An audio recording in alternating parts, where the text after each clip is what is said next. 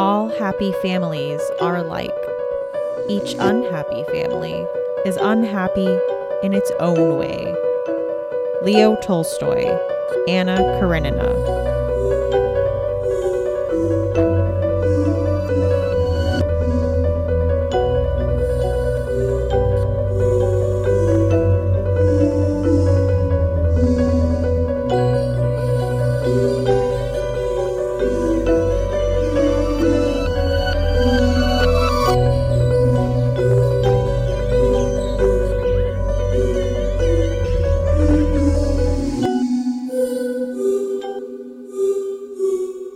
Welcome to Books in the Freezer, a podcast dedicated to the deliciously disturbing world of horror fiction. I'm your host, Stephanie, and I'm currently recording this during the COVID-19 quarantine, self-distancing, whatever you want to call it, of 2020.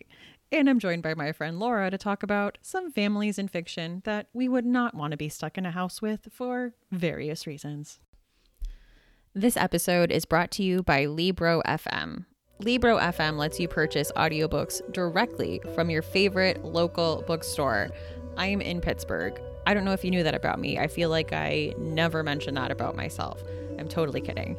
But I was looking through and I actually found my local bookstore on here, Riverstones. So I was really excited. So you can look through and find your local bookstore on there. You can choose from more than 150,000 audiobooks, including New York Times bestsellers and recommendations from booksellers around the country. With Libro FM, you'll get the same audiobooks at the same price as the largest audiobook company out there. You know the one I'm talking about. But you'll be part of a much different story, one that supports community. If you're new to audiobooks, they're the perfect way to get more books into your busy life. You can listen while doing chores, walking the dog, relaxing at home. I mean, we're all doing a lot of that right now. All you need is a smartphone and the free Libro FM app. If you already love audiobooks and you just don't know what to listen to next, check out recommendations and curated lists from people who know audiobooks best, local booksellers. Listeners of Books in the Freezer can get a 3-month audiobook membership for the price of 1 month. Just go to Libro FM, libro.fm, and enter code FreezerBook. With each listen, take pride in knowing that you're supporting local bookstores. Thank you, Libro FM. Thanks for joining me, Laura, for this very important topic again. Did that sound like you were like, and you're on with Dr. Laura? If only. No. So how have you been doing during this whole thing? Holding it together. It's a real life horror right now. And we all get to see how we really would act in an apocalypse. So that's exciting. Yeah. I mean, I guess in an apocalypse, I would really try to prioritize reading books on my bookshelf. Right. That's what I have learned about myself. Right. So what about you? What have you been reading? Well, I am not reading horror right now. I just don't have the stomach for it. Yeah. I'm reading Miracle Creek by Angie Kim, which I guess you could argue is even more depressing, but it doesn't have anything to do with an apocalypse or anything. Mm-hmm. It's just literary fiction. That's like a courtroom style drama thing, right?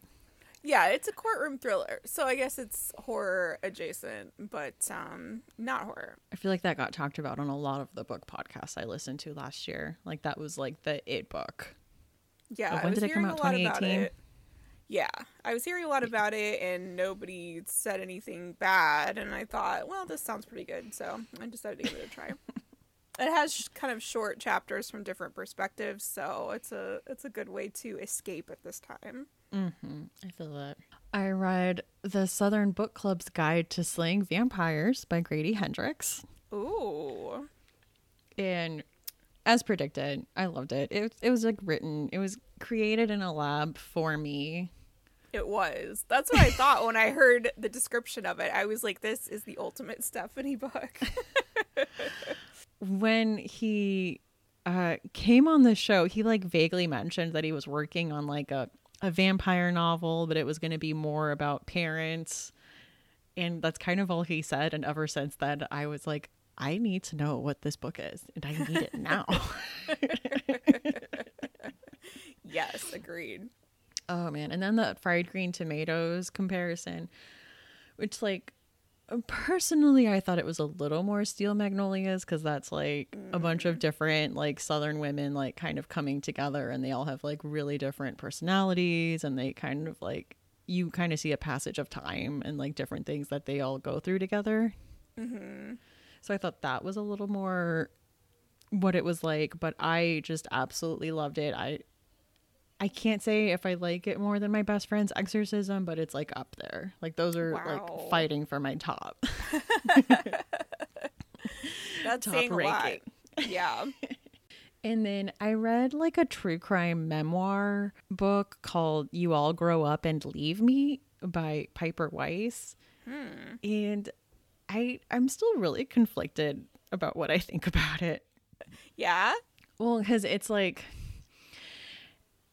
she's looking back to the 90s, like when she was a freshman in high school, and she grew up on the Upper East Side in New York City, and she took private tennis lessons from this guy who was like a sexual predator and tried to kidnap one of the girls he gave lessons to, and the kidnapping didn't work out, and then he killed himself. Oh. So she's kind of looking back on her like proximity to this guy, and that, you know, like he gave her private tennis lessons, and he gave her like an extra day of lessons every week that he didn't charge her parents for, and, you know, like he drove her, you know, he would pick her up and drop her off, so like she spent like a lot of time alone with him. Oh dear. So it's just her kind of trying to like look back and make sense of all of this, but at the same time it kind of had this like, but why not me feeling of it that I'm just like not comfortable with. Yeah, not sure you really wanted to be a part of that. Yeah, well, because like, and like she's looking back at like her childhood, and she's also talking about like all the times that, you know, she would go out with her friends and the guys would be much more interested in her friends than her romantically. And I'm like, I don't like these two stories side by side. Like, yeah, not really the comparison I would want to make, but you do you, Piper Weiss. I don't know. It felt a lot like Lena Dunham in Girls, where I'm like, yeah, this is very vulnerable and you're putting it out there, but like, I don't know if you should. Yeah. If that makes sense. Just kind of that like, yeah, uncomfortable like confessions where I'm like, maybe not. It sucks because the book was written, like the writing was really great. Mm-hmm. But yeah, like the more I thought about it, I'm like, I don't love this. Yeah. Well, I kind of felt that way about the book I read before Miracle Creek, which was A Sucky Love Story by Brittany Louise Taylor. People may be familiar with this from the Shane Dawson documentary series. She was in the ones about the Chuck E. Cheese pizza, and I just had to find out what was going on with this book, where she met a guy on Tinder, and he was, she says, insanely hot. Don't agree, to be perfectly honest. And that he was very shady and lied about a lot of things, and they had a baby together, and she suspected that he wanted to like sell her and the baby in human trafficking or something along those lines. And like, maybe he just wanted to pretty much use you, Brittany Louise Taylor. But, you know, if you think that could be a motive, then far be it from me. You're the one who lived it. All right. Yeah. So that's like a tell-all memoir type thing. Yeah. So we both read those and then went on to something else. So we are here to talk about families we essentially would not want to be quarantined with. No way. All right, so we had a lot of fun coming up with this list. So I think the first one that I thought of, and I realize I talked about it very recently, is Now You're One of Us by Asa Nonami. Yes. Yeah, I mean, you have to bring it back up. You cannot be quarantined with these people. Well, because on one hand, it's like you were quarantined with your in-laws and multiple generations of in-laws. Yes, as if that isn't bad enough. That's like the very basic. That's not even getting into these people. That's just like the outside looking in situation. Yeah. I mean, it was bad enough just being in the family, let alone if you were quarantined with them. Ooh. So yes, this was recently featured on the Gothic horror episode I did with Sean, and it's a Japanese story where the main character swiftly marries her husband and she moves into a big house, but like I just mentioned, it's multiple generations of her in-laws, so it's just yikes. And you know, for spoiler reasons that we can't really go into, it's just messed up on a lot of levels.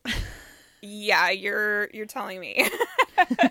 I will say maybe there's some gaslighting and you kind of don't know what to believe. Until the end when you know what to believe and you don't want to believe it.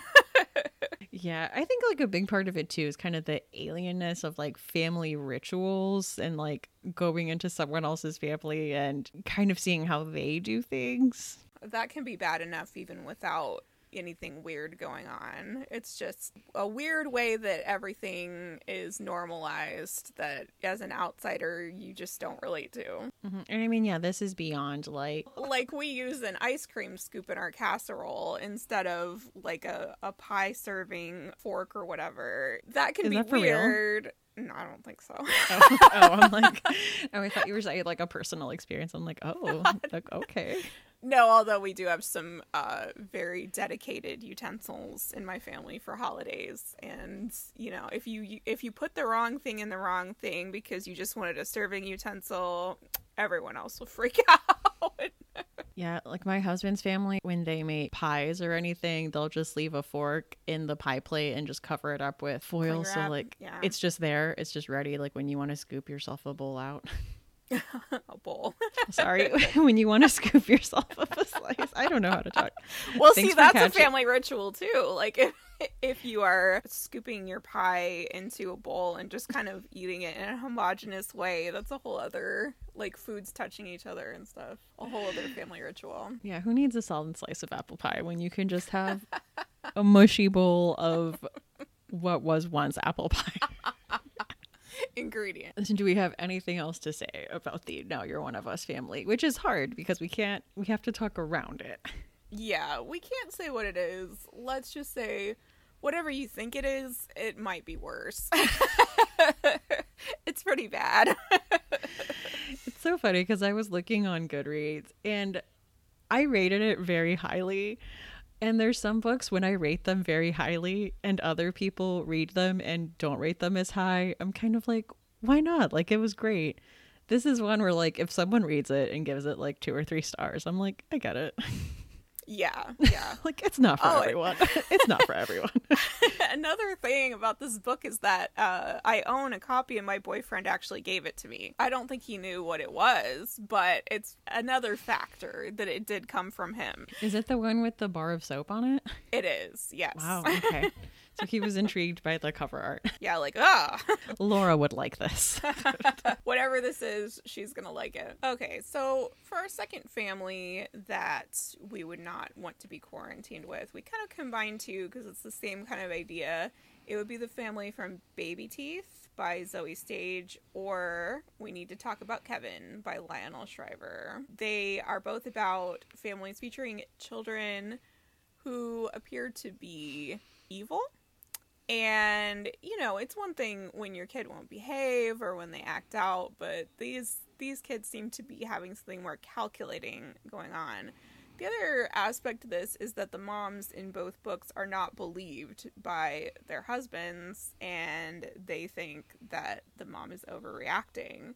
So there's a lot of gaslighting going on, and it gets pretty freaky pretty fast. Yes. One of the differences between the two books is that in We Need to Talk About Kevin, I guess both books kind of focus on the gaslighting, but in We Need to Talk About Kevin, Ava also isn't sure if it's the fact that she had postpartum depression, like when she had Kevin, and she didn't feel a closeness or an attachment to him right away, or if he was a bad seed and he was born evil. So she's kind of like not sure if this is her fault or not. And that's something she kind of goes back and forth with in the book. Yes. Like, even when she was pregnant, she felt like maybe this was not great. Maybe something bad happened. Yeah, Franklin, her estranged husband in this, just drives me insane. Yes, he's very frustrating. Because I feel like, is in love with the idea of American fatherhood and what that looks like and being a father to a son, and kind of forces Kevin to fit that role, even like though he clearly doesn't and refuses to believe anything Ava says about him and is constantly making excuses. And I'm really angry at John C. Reilly for doing me like that. How could he? After all the support I give him, I love John C. Reilly, and he would go and play a role like this and break my heart. How dare. In Baby Teeth, you kind of have the same situation where the mother is having an issue connecting with her child and is trying to talk to her husband about the things that the child is doing and complaints that she's getting from her preschool, and the father refuses to see any of it and kind of starts to put that blame on the mother. So in Baby Teeth, she doesn't talk, but she'll talk to the mom and say these threatening things and pretend to be possessed. God. Yeah, so then when she brings that up to her husband, you know, of course the daughter like won't talk or won't do any of those things when he's around.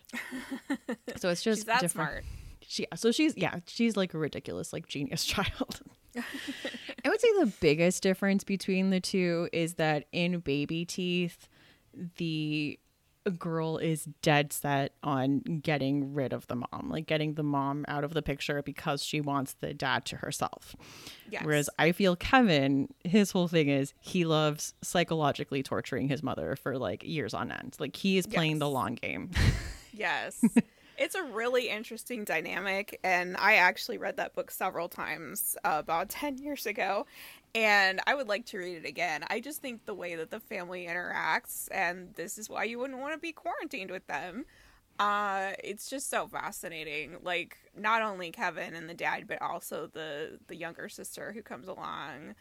I think that the way that he manipulates everyone and the way that he ultimately comes across is just fascinating. So if you had to choose, would you rather be stuck in a house with a child who is dead set on psychologically torturing you and manipulating everyone else, or a small preschooler who is actively trying to murder you or get you to leave? Oh, man. You know, I really want to say that I would go with we need to talk about Kevin just because I stan that hard, but I can't do that. That is not smart.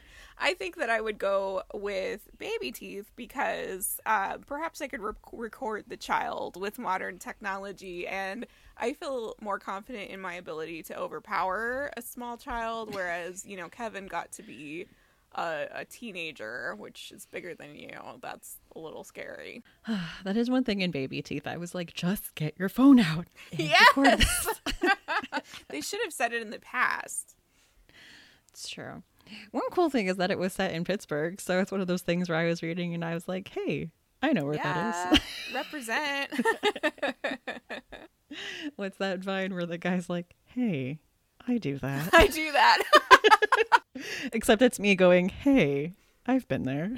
Perfect. Next up, we have Kin by Keelan Patrick Burke, and I am talking about the Merrill clan. This is a backwoods cannibalistic family that attacks a group of young people that are driving through Alabama, and this all happens before the novel opens. So, like, we open on final girl Claire kind of getting hit with her trauma, and then as the novel goes on, we meet the Merrill clan, which I read this, I want to say like 3 years ago, and I have not forgotten about the Merrill clan, which is saying something, because I feel like when you read a lot, like there's not too many characters that stick with you, but I think about these people.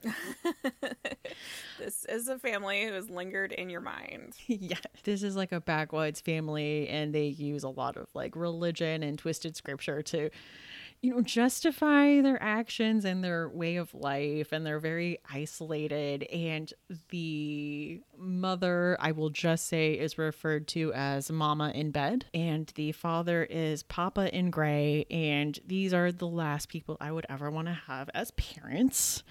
But if I was, I would just definitely want them to always know that I was on their side. I think I would never want to like have to prove my loyalty to them. Yeah. It's like when you watch a lot of organized crime, like if you're in the position where you have to prove your loyalty to the family, like things are going bad. Yeah. If they are questioning it, I mean, they're not going to stop questioning it. Just try to stay loyal to begin with. That's another of our Enneagram 6 coming out right there. Gotta be loyal. I think that's something I find so stressful about organized crime movies. Yes. Is that if you do something or are suspected of doing something, even when people are nice to you and they put the hand on the shoulder and they say like, oh, don't worry about it, nothing would ever happen to you. Someone could be coming up behind you to like strangle you at any moment. Yeah. I mean, it's not like they do like an independent investigation and go with the findings. Like if there's a rumor that you did it, then you have done it to them. Yeah. So stressful to Enneagram 6s. Okay, so the next family we would not want to be quarantined with is from the book Geek Love by Catherine Dunn. This book is about the Benuski family, and they've basically created their own sideshow. The mother intentionally took drugs and things during her pregnancies, and her children all have some type of deformity or some type of, let's say, special skill. There are many chapters where Oli looks back on the memories of her family going, around having this sideshow, and let's just say other enterprises that they get into through a lens of love and nostalgia. But there are also a lot of toxic behaviors in her family, as you might be able to guess from how they were generated. And her brother Arturo is really in a class by himself when it comes to that. It's kind of a family Stockholm Syndrome type of situation. Like, she loves them, especially Arturo. She really loves her family. But, the situation they were in was something you could tell from the outside you would not want to be a part of. And it's just so weird because you're in their heads. Well, because you get the Elder Benuski's perspective, and they really think like they're giving their children like a leg up in the world by having them not be normal, and like this is a benefit, and like they truly believe this. Yes, they think that they have created these gifts who will always have work because they are special, they can always perform, and just wow. Yeah, the fact that they created children purely to exploit themselves. Yeah. So, I mean, and if you think about it, if you were quarantined with them, you wouldn't be able to put on the shows, and I think it would be pretty sad, and you would lose your income as well. Well, even in the books, like when it gets to like certain times where they can't perform or they can't make money or they go somewhere and they're not allowed to for whatever reason, like tensions start running high. Oh, yes. Yeah, it becomes very stressful. So this is one of both of our favorite books. Yes. That I picked up because of I shouted at you to read it so many times. And, I can't blame you. I'm a mood reader. But, I was like, read Geek Love. I know you're going to like it. Read it. And finally you listened to me. I just feel like it's always so stressful when someone's like, you're going to like this book. Because what if you don't? I know. But I ended up really loving it. So you did good. We can still be friends. Next up is We Have Always Lived in the Castle by Shirley Jackson. And these characters are essentially quarantined. Yeah, in a way. Self-quarantined. They're practicing social distancing. Yeah, because it opens up with like Maricat being the one to like go into town and get all the groceries. And she's like, yeah, like it's my job. I'm the one that has to go into town and talk to people and deal with everything while her sister and uncle stay in the house. I wish that the people in my town would adhere to that as well as she did. To send one person out? Yes, not your whole entire family at the grocery store. We have like signs here at the grocery store. We have signs, but there's only so much that they can do. So the Blackwoods are the pariahs of their neighborhood because of a strange incident that happened a few years ago that left some members of the family dead. Ooh. So a lot of the neighbors aren't sure what to think of the remaining family members, and there's a lot of rumors going around that it was intentional and who was behind it. So they are very isolated from the town. Have you read this one? To be honest, I've started it. For some reason, I never finished it, but I do know what happens because of Head Full of Ghosts. Should I talk about how like Myra Cat is very like naive and kind of like regressed socially?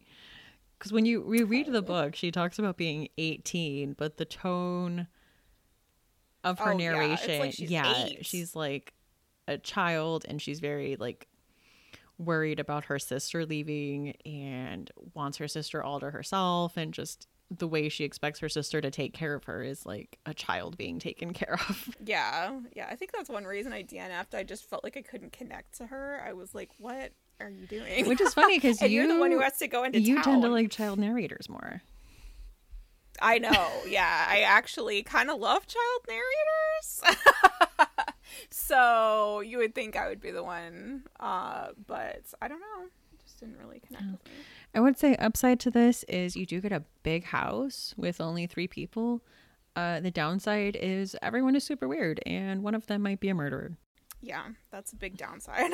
I mean, I don't know. Roll the dice. Like, is it a chance you want to take? Next up, we have Sharp Objects by our queen, Gillian Flynn. Yes. So this centers around Camille, who has to go back to her hometown and stay with her estranged mother and family to cover a story she's been assigned about girls that are getting murdered in her hometown. She has a lot of issues that come up, including her strange sister, her distant and cold mother, and a lot of bad memories. Yeah, she deals with a lot when she goes back there, to say the least. Yeah, so we'll try to talk around this one because this is one you don't want to get spoiled when you read it, but it's a lot. I definitely suggest watching the HBO miniseries. Everyone in that show was bringing their A game. Yes, everyone is like, I don't know, maybe not how I pictured the characters, but they definitely embody the characters. It's really well done. And I don't really like adaptations and things. Like, usually, I think it might be better than the book, and that's not something I usually say. Well, there's one character that I think gets a little more redemption in the miniseries. Not by a lot, but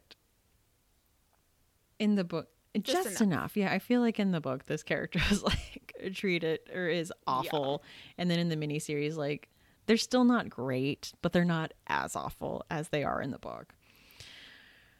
Patricia Clarkson plays a wonderful, cold and distant mother, which reminds me of when she played Tammy One on Parks and Rec. Yes, I was going to say that. And April. They are kind of the same person to me in my mind. That's what she went on to do. Yes. They probably watched her as Tammy One and were like, we need her. But I love that April's like, she's so cold and distant. Like, I wish she was my mother.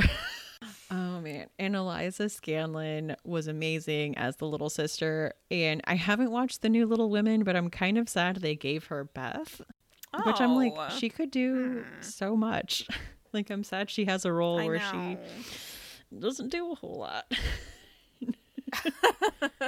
Yeah, spoilers for Little Women, I guess, but you know, she isn't given as much to work with as some of the other. She's the homebody in the book, so she doesn't like go out. She doesn't have a love interest. She doesn't have like literally any ambitions, and that's her character. It's like, I don't want to do anything.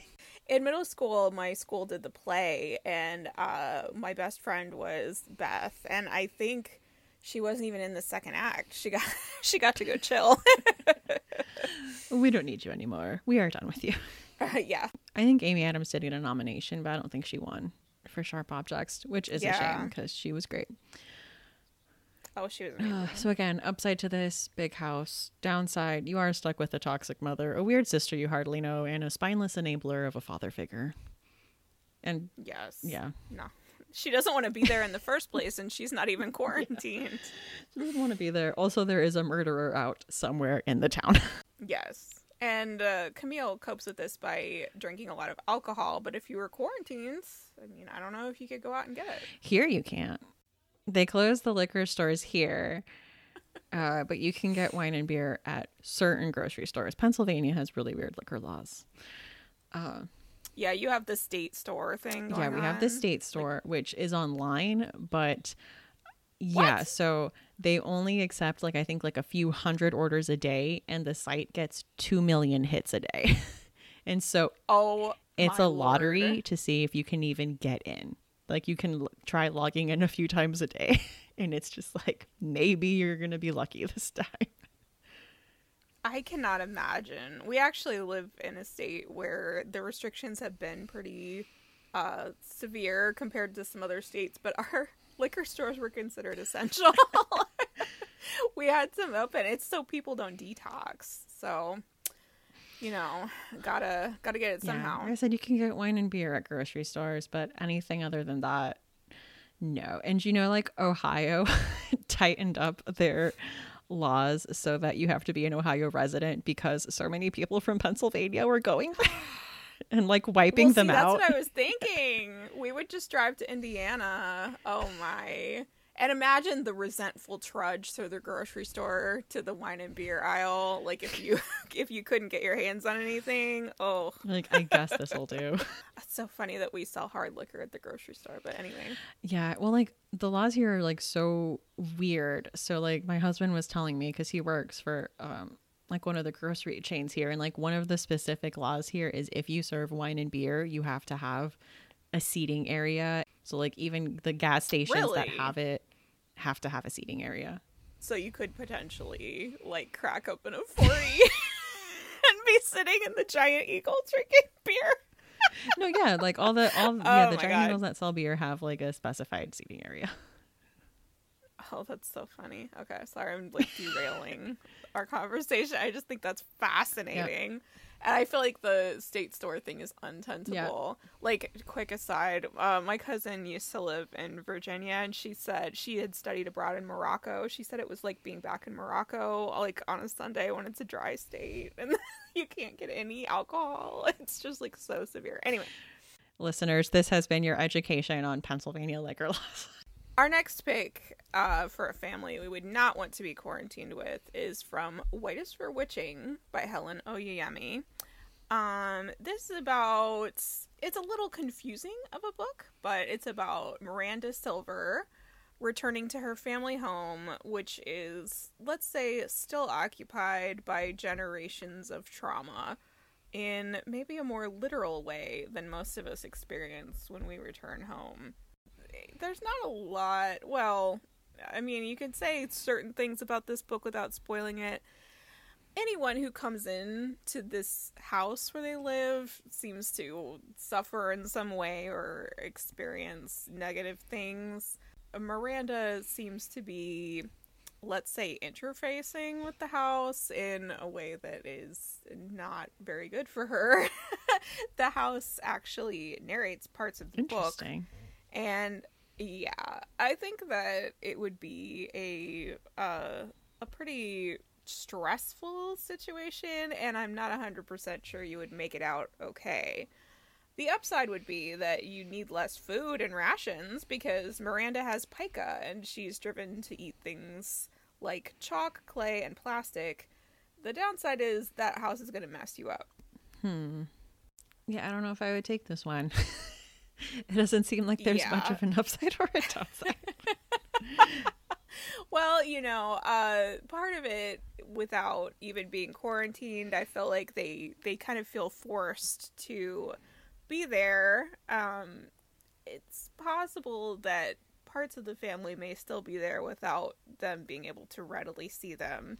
It's very scary, and it's a little bit reminiscent of Hereditary. So that is an intense one. I do not recommend for quarantine. What, being with the Hereditary family or watching Hereditary?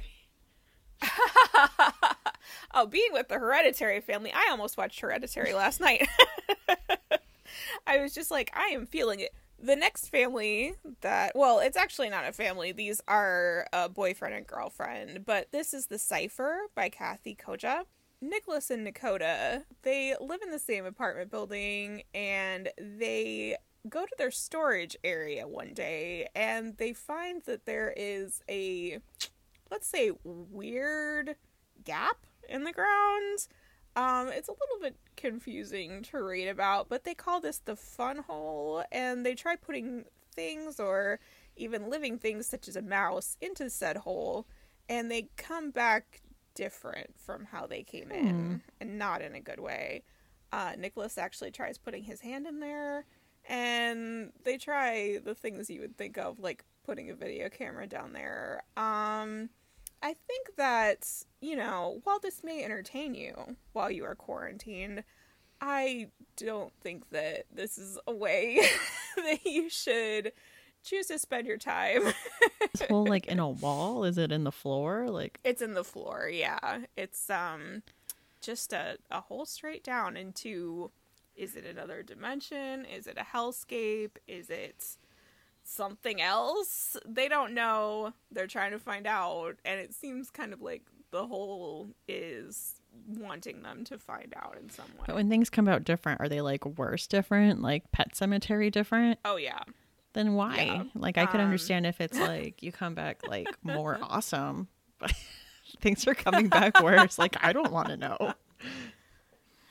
I mean, you have to find out what's at the bottom of it, Stephanie. No, I don't. Enneagram 6, like, too much risk. We need I guess they were 5s. They were the investigator type for this situation. Like, safety first. Absolutely not.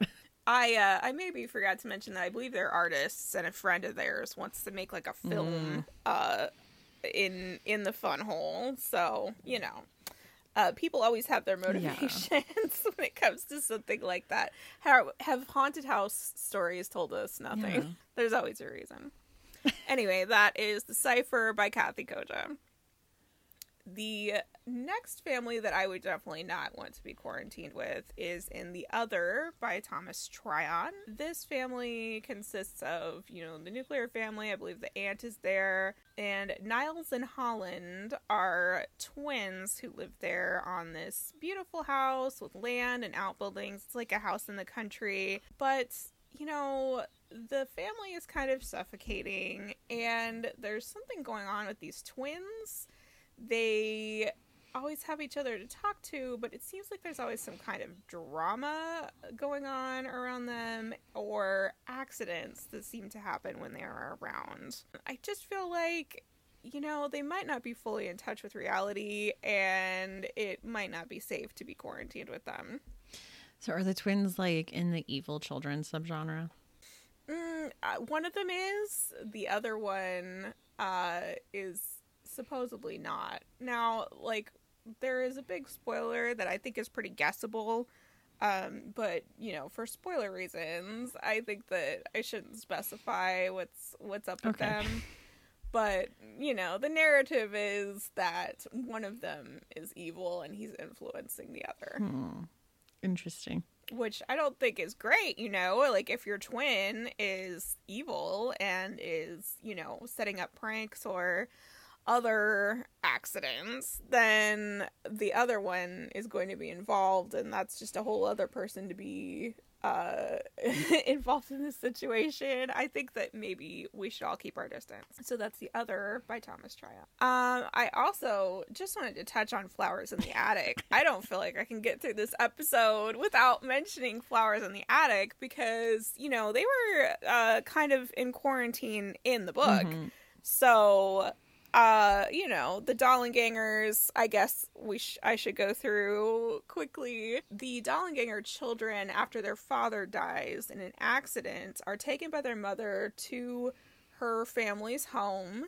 She was, in fact, disowned from her family, but the idea is that the grandmother will hide the 4 Dollenganger children in the attic, and the grandmother is not happy about doing this. She's actually very mean to the children, but the idea is that the mother will then go downstairs and work on winning the grandfather's trust back and getting her re-inherited into the family. So then they will never have to worry, and they won't have to worry about their father being dead, and they will have a great life in this huge house. This doesn't go well. And it's to the point where I would put this in the horror category. Not supernatural, but it is pretty bad and messed up. And let's just say that they are quarantined for quite a while, even though there was no virus going on at that time. I've not read the book. I have only seen the Kiernan Shipka adaptation. I stumbled upon it one day, and I was like, this is horrifying. Yeah. I mean, I think they make some changes. There are some things that happen in the book or in the series, frankly, that could not really be on TV, or at least couldn't back when the adaptation was made. But, you know, it gets pretty bad. There were some dynamics that I was like, how is this okay? To be haunting. Yeah. I would say, if you've read Flowers in the Attic, you know what I'm referring to. Or I think the reputation. Yeah, the reputation that it has is just why? Why are we going here? In fact, they really needed to not be quarantined. That's kind of the whole idea. They need to get out, get away. Although I feel like the suggestion in the rest of the series is that there was this pull, and I don't know. It was kind of, something was fated to happen. So anyway, right. Flowers in the Attic, self-quarantine champions. If you had to pick one of these families. Oh, no. A lot of them, you're under threat of death. So. Yeah. Well, are we saying that we're like a guest, or are we saying that we have to be born to these parents and live with them? I would say in this scenario, we are guests that were brought into this situation. I feel like if we're guests, possibly we can get by in geek love, because we won't have the whole lineage that the other children have going on. Possibly we could even make our own little show. We could be the patrons, and they could do their talents for us. Would be a little terrifying. Yeah. I mean, in the book, there are a horde of unwanted guests that become a drain on the resources, and they are not looked kindly upon. No, that is true. Yeah. I mean, I guess I assumed that if we're quarantined that they invited us, but maybe that's a very wrong assumption. Maybe I should go with sharp objects because, I was thinking that. Yeah, it is a really beautiful house. You can try to stay under the radar, and the dad did it. The dad. That's what I'm saying. Chill with the dad. Listen to some records. Oh, it's really toxic that we both thought of the same thing, the same strategy, and we are being the enabler. That's not good. No, but I'm like, who is someone that seems to escape the wrath of everyone? Just seems to skate by. Just lock yourself in the other room, put some headphones on, and literally tune everything out. Yes.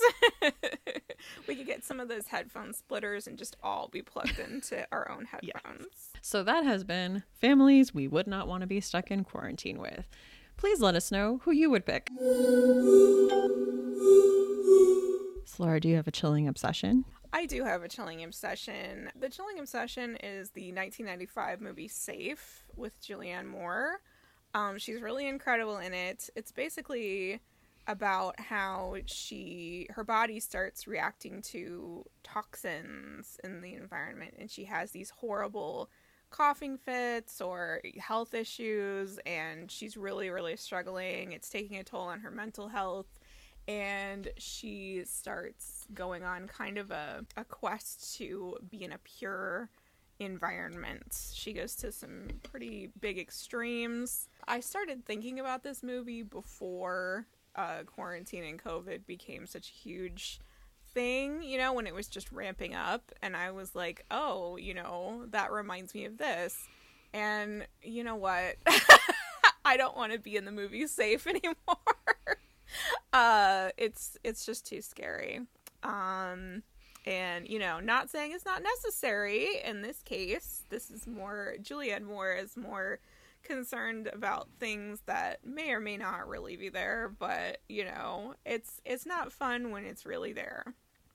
I've never even heard of this movie. I thought you were talking about the Netflix series Safe. Oh no, yeah, like I saw Safe on Netflix and I got all excited, but no, I had to go back to my DVD. It's I hadn't heard of it until a few years ago. It's a Criterion film, I think.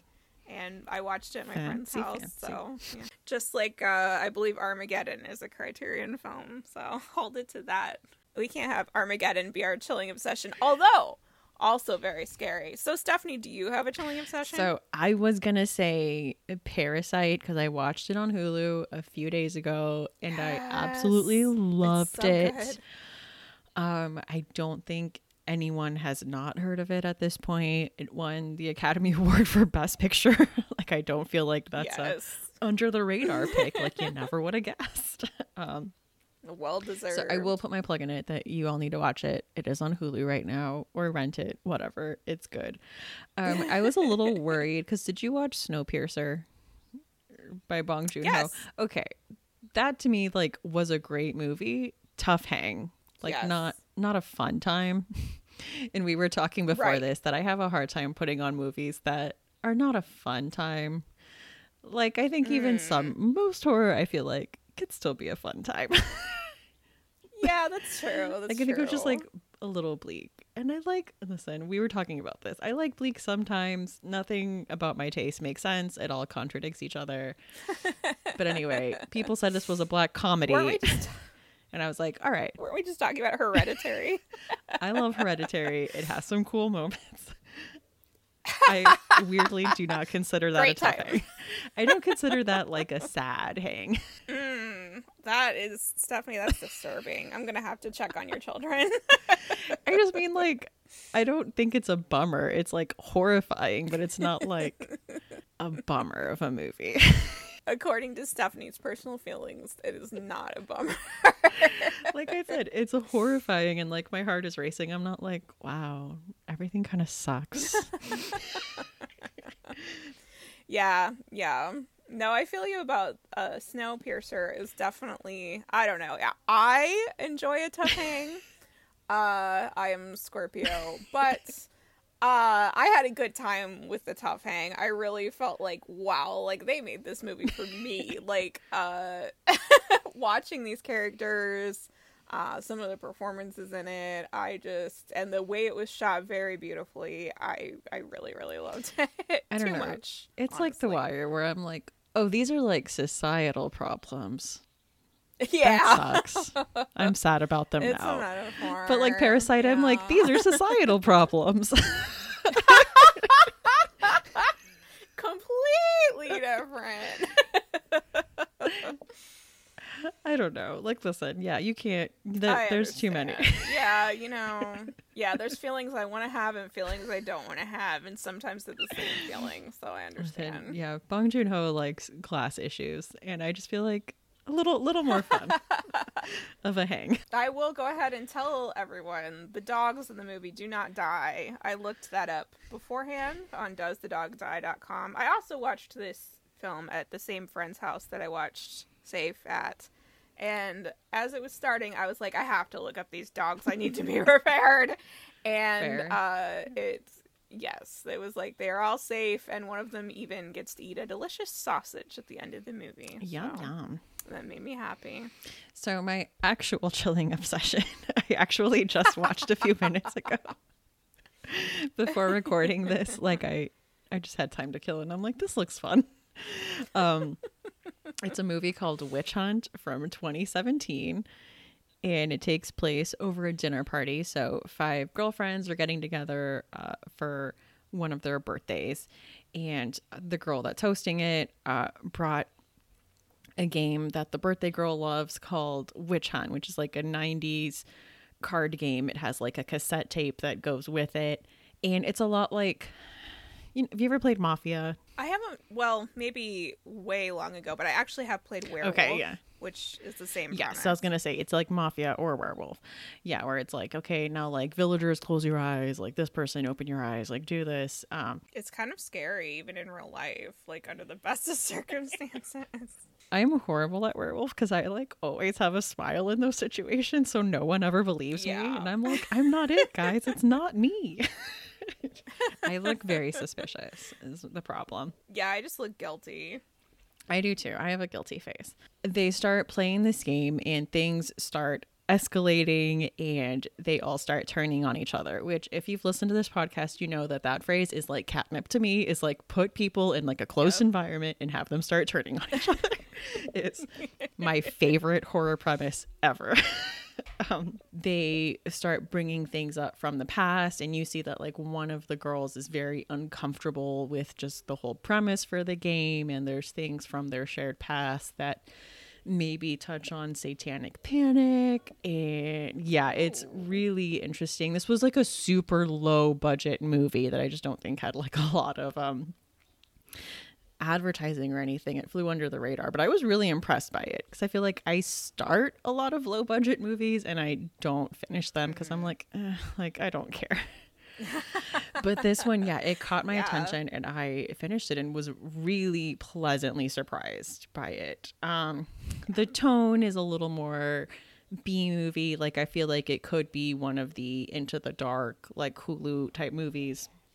But I thought really well done. It is on Amazon Prime right now, and it is called Witch Hunt. Cool. I will check that out. Books in the Freezer is a bi-weekly podcast. We post episodes every other Tuesday. We are on Twitter at BooksFreezerPod, on Instagram at BooksInTheFreezer, and at Facebook.com/BooksInTheFreezer.